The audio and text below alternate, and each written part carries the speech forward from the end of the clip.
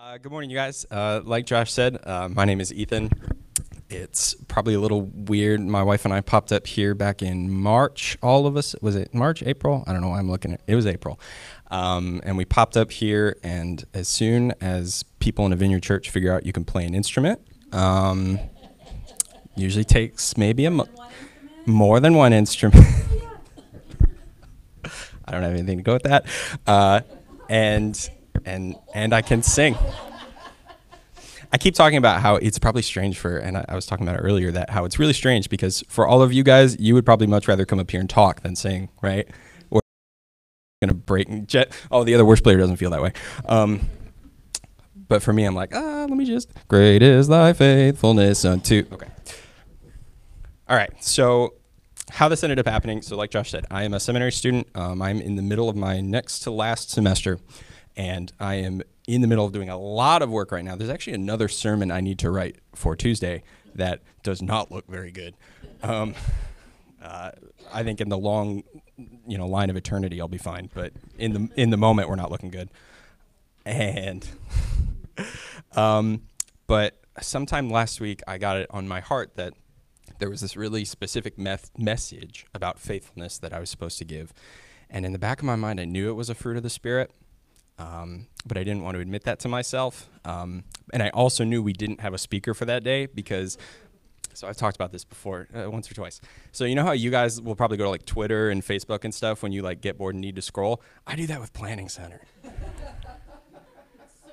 It's really strange, right? Like you guys saw Becca playing piano earlier. She does a great job. She will be back here December 4th. If you guys,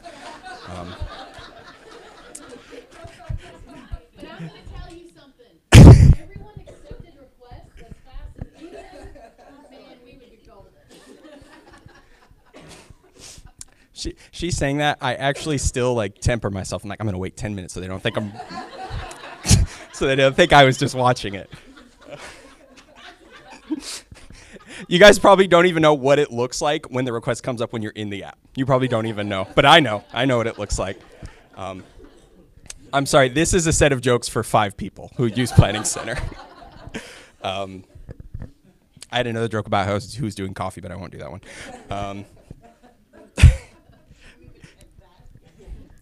I do. Do you want to know who's doing coffee on the 20th?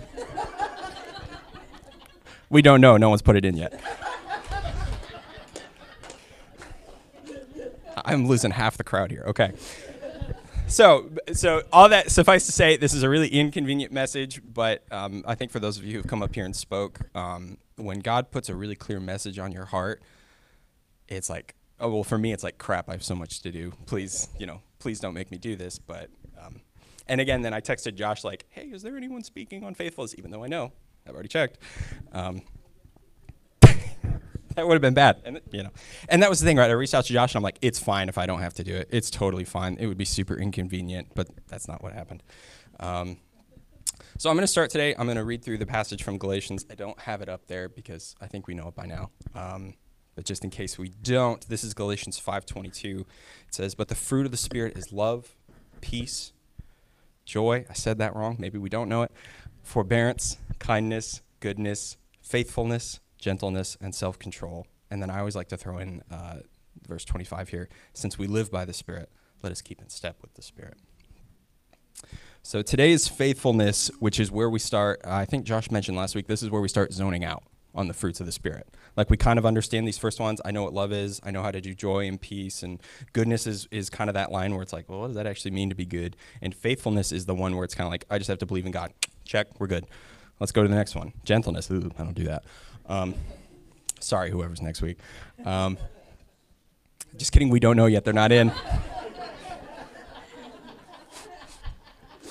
I have given away too many of my secrets about Planning Center. Like, I can't keep talking about Planning Center. I'll talk to Luke, and like when he and I will talk about worship stuff, and I'll pretend like I don't know every week he's scheduled. Even. Sorry. Okay. So let's look on the screen. The picture on the right, your guys is right. That is a coloring I drew in kids' church of the fruits of the Spirit. Anybody want to take a guess at how old I was? I think it was 23. I think it was 23. I am not good at coloring. I don't like coloring. If arts and crafts is what we're doing in heaven, I don't know, guys. I don't know. But that's pretty good, right? I mean, not for a 23-year-old. That's like baseline. Which one? I think it's a coconut.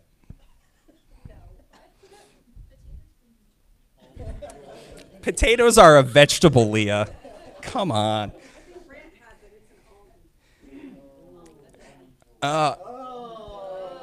And I chose to color it brown, right? Like, I chose that. I could have picked a different color. All right, we're getting off track. Okay. So we see all the different fruits of the Spirit, right? But one of the things I always like to bring up if I ever do talk about the fruits of the Spirit is that when you actually read it, it's fruit singular of the Spirit, right? It's not a bunch of fruits. I think we like to think that we're like trees or like a bunch of grapes. But in reality, I think we're supposed to look more like that fruit on the left, which is just all the different fruits put together into one Frankenstein's fruit. So just in case, you're thinking about that, you're not just a tree, you're a fruit. We are supposed to exhibit all of these different fruits. They don't all come in at different times. We are built up of all of these things put together. I also have written down here that fruit on the left is what they make fruit punch out of. Ooh, that one didn't do so well. All right, okay. It looks like a lemon. It looks like a lemon. At least it's not a coconut. I don't know what you want from me. Okay. So with that in mind, faithfulness is kind of a weird word, right? It doesn't just mean that we believe in God. There is more to it. So let me roadmap us here. So I'm going to do a quick little word study here because that's what they teach us to do in seminary.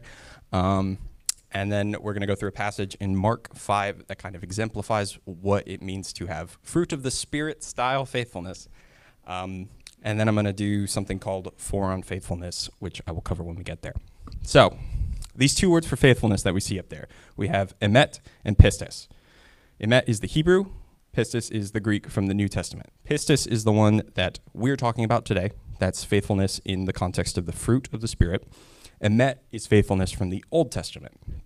So, and kind of those lines down at the bottom that you see, God is faithful versus we have faith in God, that's how we kind of have to differentiate the different styles of faithfulness, right?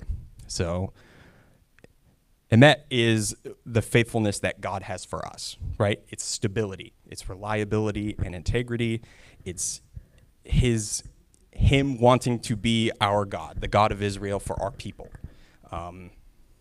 And because he's had to be, right? I mean, I don't know about you, but if I was God, I would have been out when Abraham tried to sell off his wife as his sister. I would have said, that was for 2 people, that joke. The 2 people who read Genesis recently. And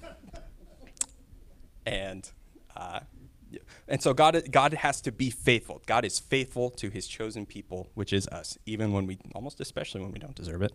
And that's what his faithfulness is for us. But that's not one of our fruits. The fruit that we are trying to cultivate here is pistis, which is the definition of it from Strong's Concordance is the conviction that God exists and is the creator and ruler of all things, the provider and bestower of eternal salvation through Christ. It's fancy, right? There's another definition too. A strong and welcome conviction or belief that Jesus is the Messiah through whom we obtain eternal salvation in the kingdom of God. It's a lot fancier than just believing in God. But is it that much fancier than that? And that's what we're going to talk about. So I'm going to read Mark 5. This is going to be verses 21 through 34 for us here. And I think this story particularly exemplifies what we're looking for in the faithfulness fruit that we are producing. So starting here on verse 21, this is the NIV. When Jesus had again crossed over by boat to the other side of the lake, a large crowd gathered around him while he was by the lake. Then one of the synagogue leaders, named Jairus, came, and when he saw Jesus, he fell at his feet. He pleaded earnestly with him, "My little daughter is dying. Please come and put your hands on her so that she will be healed and live." So Jesus went with him. A large crowd followed and pressed around him, and a woman was there who had been subject to bleeding for 12 years. She had suffered a great deal under the care of many doctors and had spent all she had, yet instead of getting better, she grew worse. When she heard about Jesus, she came up behind him in the crowd and touched his cloak, because she thought, if I just touch his clothes, I will be healed. Immediately, her bleeding stopped, and she felt in her body that she was freed from her suffering. At once, Jesus realized that power had gone out from him. He turned around in the crowd and asked, "Who touched my clothes?" "You see the people crowding against you," his disciples answered, "and yet you can ask, 'Who touched me?'" But Jesus kept looking around to see who had done it. Then the woman, knowing what had happened to her, came and fell at his feet, and trembling with fear, told him the whole truth. He said to her, "Daughter, your faith has healed you. Go in peace and be freed from your suffering." This is the part at Duke where you would say the word of God for us, the people of God. The first 2 years, I did not understand that at all. I'm just finally starting to say it right, because I'm not Methodist. Really not Methodist. Anyway, so we are going to go into something that I'm calling For Unfaithfulness. So this is a style of teaching that I have adopted from my Old Testament professor, Dr. Brent Strawn. He liked to do this when we were going through big or small ideas, right? It would be 4 on Mosaic law, or it would be, like 4 on a really specific character, like 4 on Bezalel the craftsman from Exodus 31, right? Like it has a lot of different, Bezalel is what the other sermon is about that I'm supposed to give Tuesday. Anyway, and so it gives me an opportunity. One, it's 4 points that if you're writing notes, it looks great when you're done, right? And it looked great in my notes that I took for class from my office at home during COVID. But then there's little deeper things that we can go into. But ultimately, we got 4 points that we can go after. And they're not necessarily, this is what this is this. It's just 4. It's just an organizing tool. Don't think too hard about it. Okay, so for unfaithfulness, here's the first one. Through this passage, we can see that faith opens the door to the power of God, but it's not free. In verse 34, it says, he said to her, "Daughter, your faith has healed you. Go in peace and be freed from your suffering." The healing itself did not come from the magic robe of Jesus, but it's a combination of Jesus' presence in that place and the woman's faith to actually reach out and touch him, knowing that just reaching out and touching him would be enough to heal. Now, after she does this, he does not just let it be, right? Because there's a tangible, I don't want to say magic, but there's a healing that has come out of him that he tangibly notices. And he makes a point to go out of his way and say, "Who is this woman? What has happened? Show yourself to me." Now, we can see that through faith, it is the door to the power of God, right? Just her faith in touching that cloak opens herself up to the healing of God. But what does it mean that it's not free? I think when we think about things not being free and things having a cost, we think it's a bad cost initially. And I want to kind of flip that for us here, because this isn't a bad cost that Jesus asks. Instead, he finds her, he singles her out, and he sends her off with peace and shalom, like Josh was talking about last week. Not just like, take your healing from me and go, but that her faith is not only the path to her healing, but it's a path to peace and shalom. It's a path to, he's sending her with prosperity. He's sending her with her salvation and her wholeness that has come through him. He singles her out because, and this is going to be a quote from Dr. David Garland, professor of New Testament at Baylor University. He does not allow her to slip away and remain anonymous. He forces the issue so that when she leaves healed, she will leave knowing that the one who healed her knows her and cares for her. She is a person who is worth taking time with and addressing. The cost of faith is that it requires us to be seen by God and his church. We cannot fade into the background like we would like to all the time. But it's a good thing, right? For some of us with anxiety are freaking out right now. But that is the problem, right? To truly experience God love through our faith, it requires us to be seen. And that is the cost, my friends. Number 2, faith requires us to dig in and persist.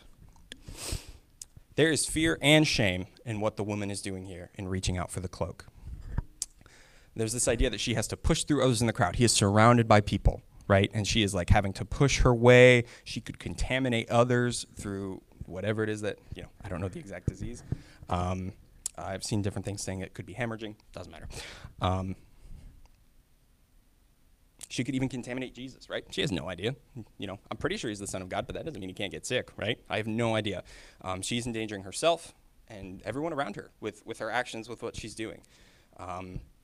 I don't know, if I was her, I think I would have started to lose nerve if I'm passing people. They're like, what touched me? Who is this person? But she persisted because she had faith in what was ahead, and what was ahead with Jesus. In James 1, this is verses 2 through 4, it says, "Count it all joy, my brothers, when you meet trials of various kinds, for you know that the testing of your faith produces steadfastness. And let steadfastness have its full effect, that you may be perfect and complete and lacking in nothing." Faith, at times, requires us to dig in and persist. We, as the Vineyard Movement, are founded on a lot of persisting. For those of you who don't know, when before we started having the miraculous healing and power evangelism, Wimber preached on healing in his church for, I think it's something like somewhere between 9 and 12 months straight of just preaching about healing without any healing happening. They lost people in the church over it. People on his board would come to him and say, "What if we tried teaching about something else, John? Maybe something that could actually happen." And even John himself got to the end of his wits about it. But he was faithful because he never felt that the Lord was telling him to do something else. The Lord was telling him, persist, and the fruit will come. And look at us now. All these people who are coming together who won't call themselves a denomination, but we still heal people.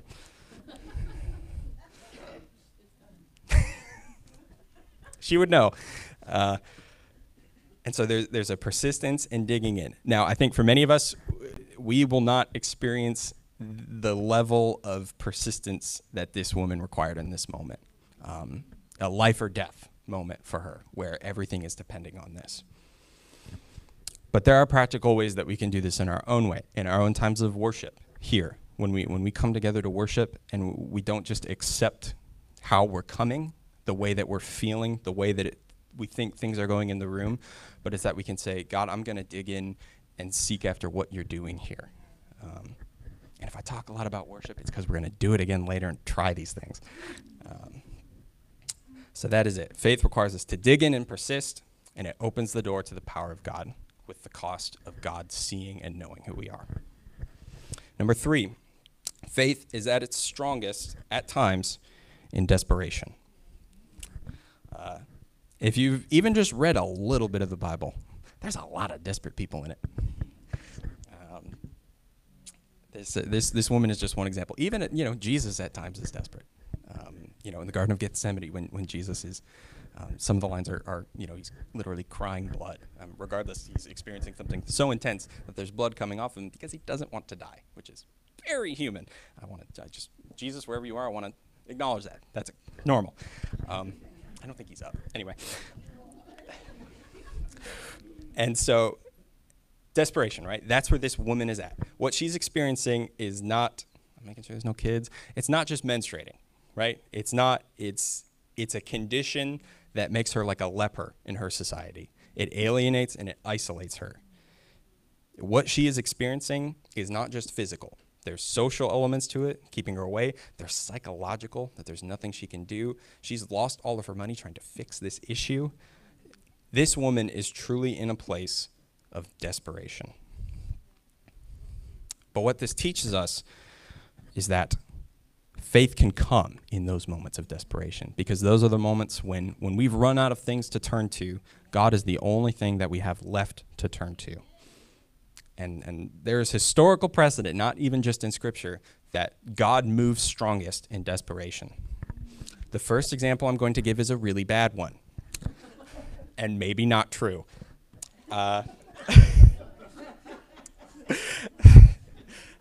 This is Emperor Constantine. He is a former emperor of the Roman Empire. He is known as the emperor who brought Christianity to Rome.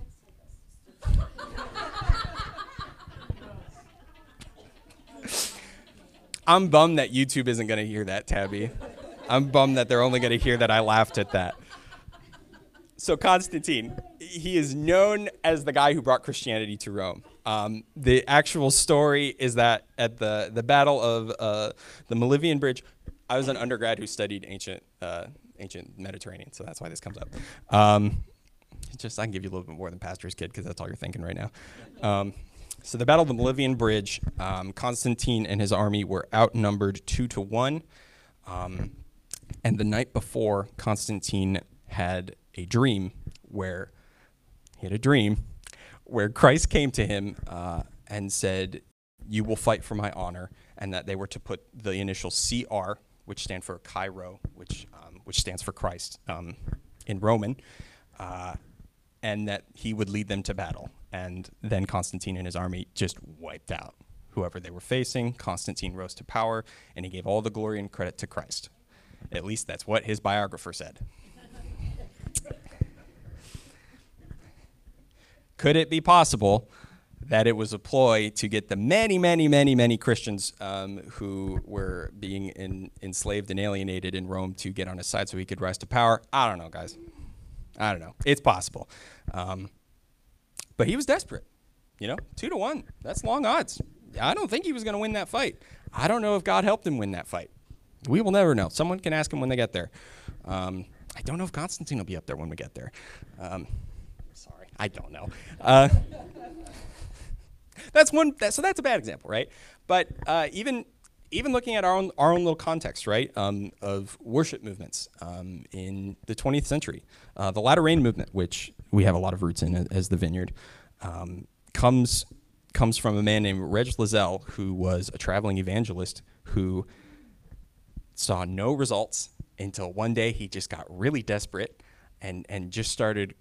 He noticed Psalm 22:3, which says God will inhabit the praises of his people, and he dug into that verse, and with his revival crowd, he kept preaching that, and people just began to explode out in tongues and gifting, and that's sort of like the center of where the whole Latter Rain theology and worship came from that eventually led to us somewhere down the line. But it's a man who was desperate for the move of God. He even said afterward that, "I just wanted to see God move so badly." He said at that point, it didn't matter how.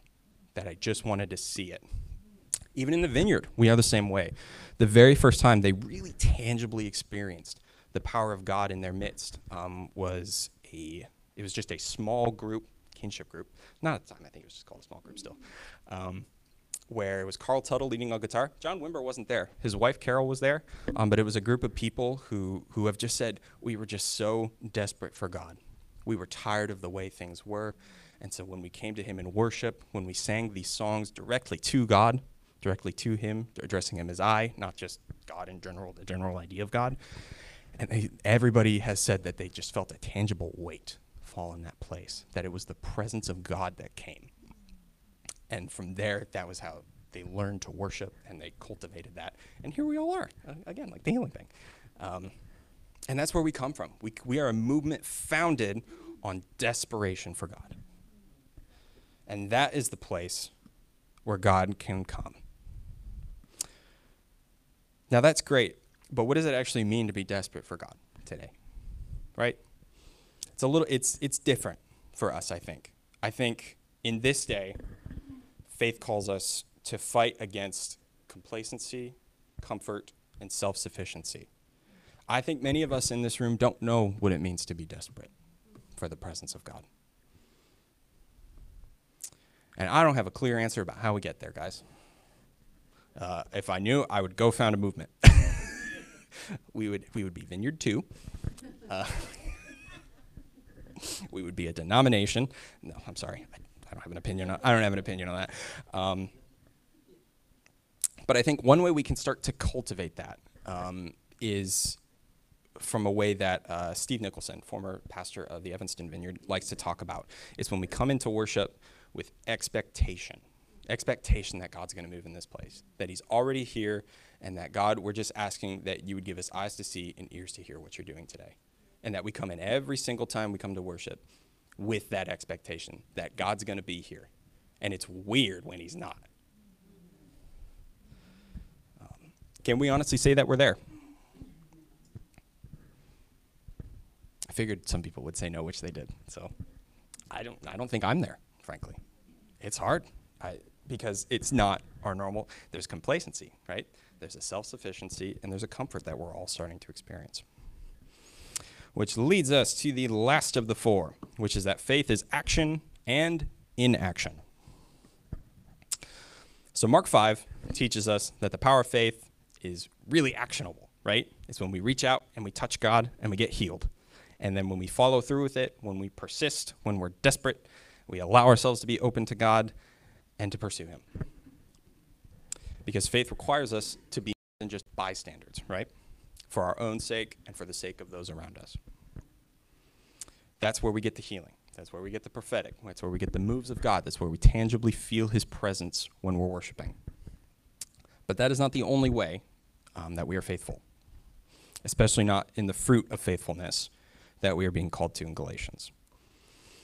There's a passage from John 5 that reminds us that that same faith that persists must be tempered in reality and working through what we see God doing. This is in John 5. There's a few different verses in here. I'm going to jump around, so bear with me. This is starting on verse 2. Now there is in Jerusalem, near the sheep gate, a pool, which in Aramaic is called Bethesda, which is surrounded by 5 covered colonnades. Why did I include that verse in there? That didn't add anything. Anyway. A number of disabled people used to lie, the blind, the lame, the paralyzed. One who was there had been an invalid for 38 years. When Jesus saw him lying there and learned that he had been in this condition for a long time, he asked him, "Do you want to get well?" "Sir," the invalid replied, "I have no one to help me into the pool when the water is stirred. While I am trying to get in, someone else goes down ahead of me."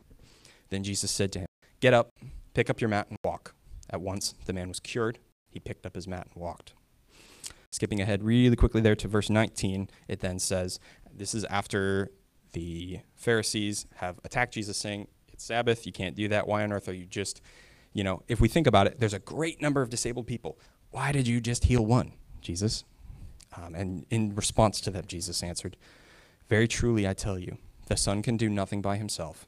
He can only do what he sees his Father doing." This is another one of those things. I do not have the answer to why Jesus only healed one of those people. I think part of it might be that Jesus was beholden to the exact same constraints that we are beholden to today, which is that we can only do what we see our Father doing in the room. We cannot manipulate the space. We cannot use hype and fancy instruments, and me coming up here and going around and yelling at you guys to try to get the presence of God to come. You're so welcome, you guys.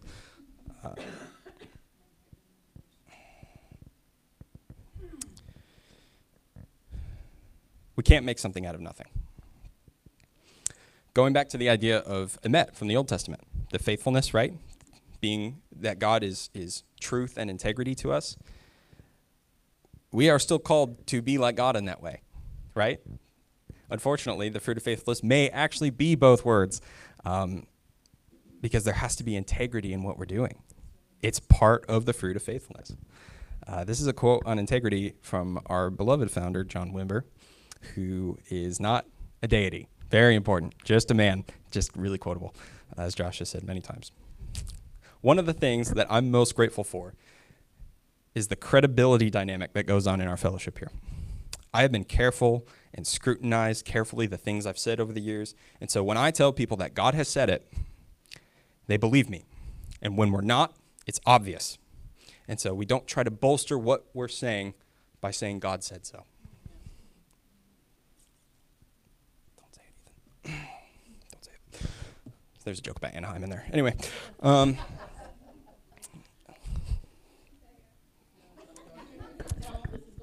Yep. We'll cut that out. But we are a movement founded on that integrity, that we cannot do in this room what God is not doing. If God is choosing not to heal, not to bestow tongues, so we can actually really feel his presence in this room, we cannot bring that. We can persist and we can wait and we can look, but we cannot bring God into the room.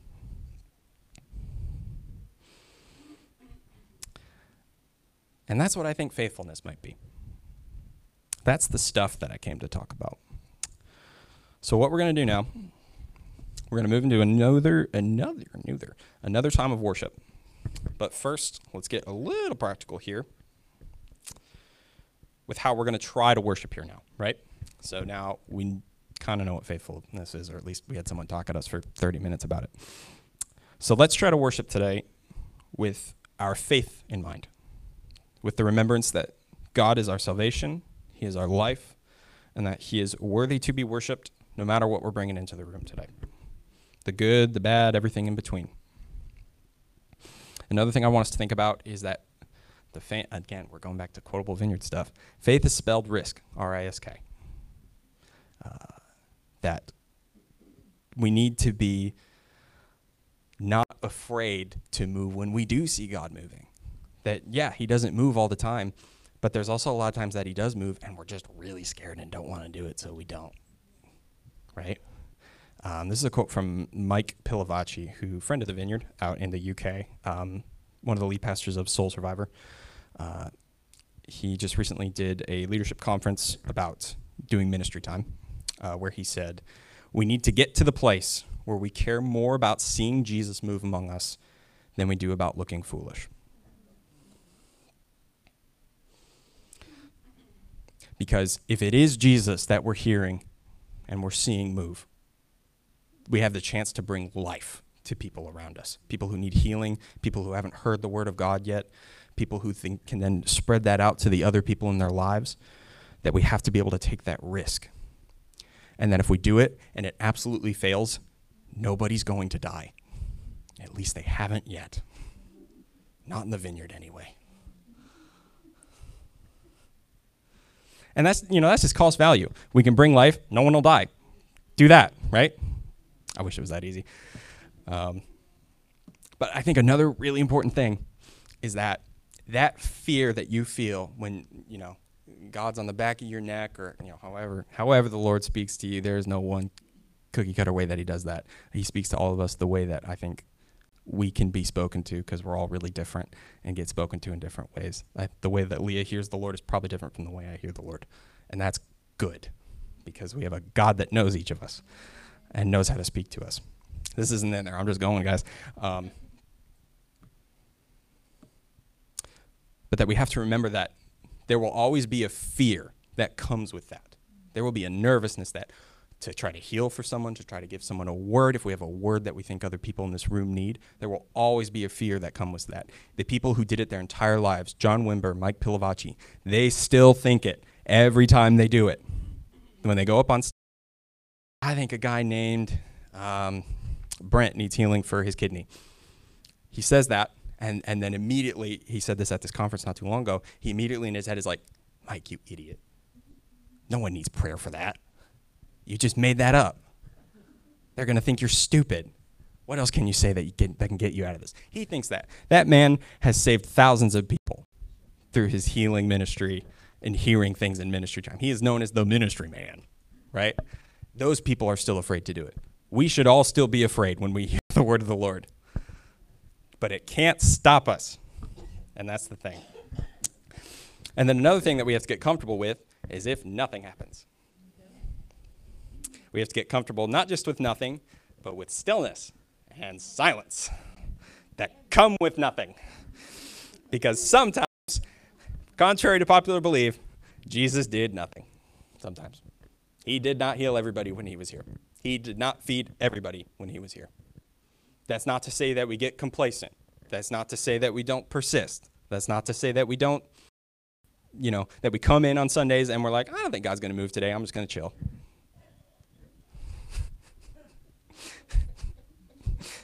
Tabby, that's the word of the Lord compelling you over there.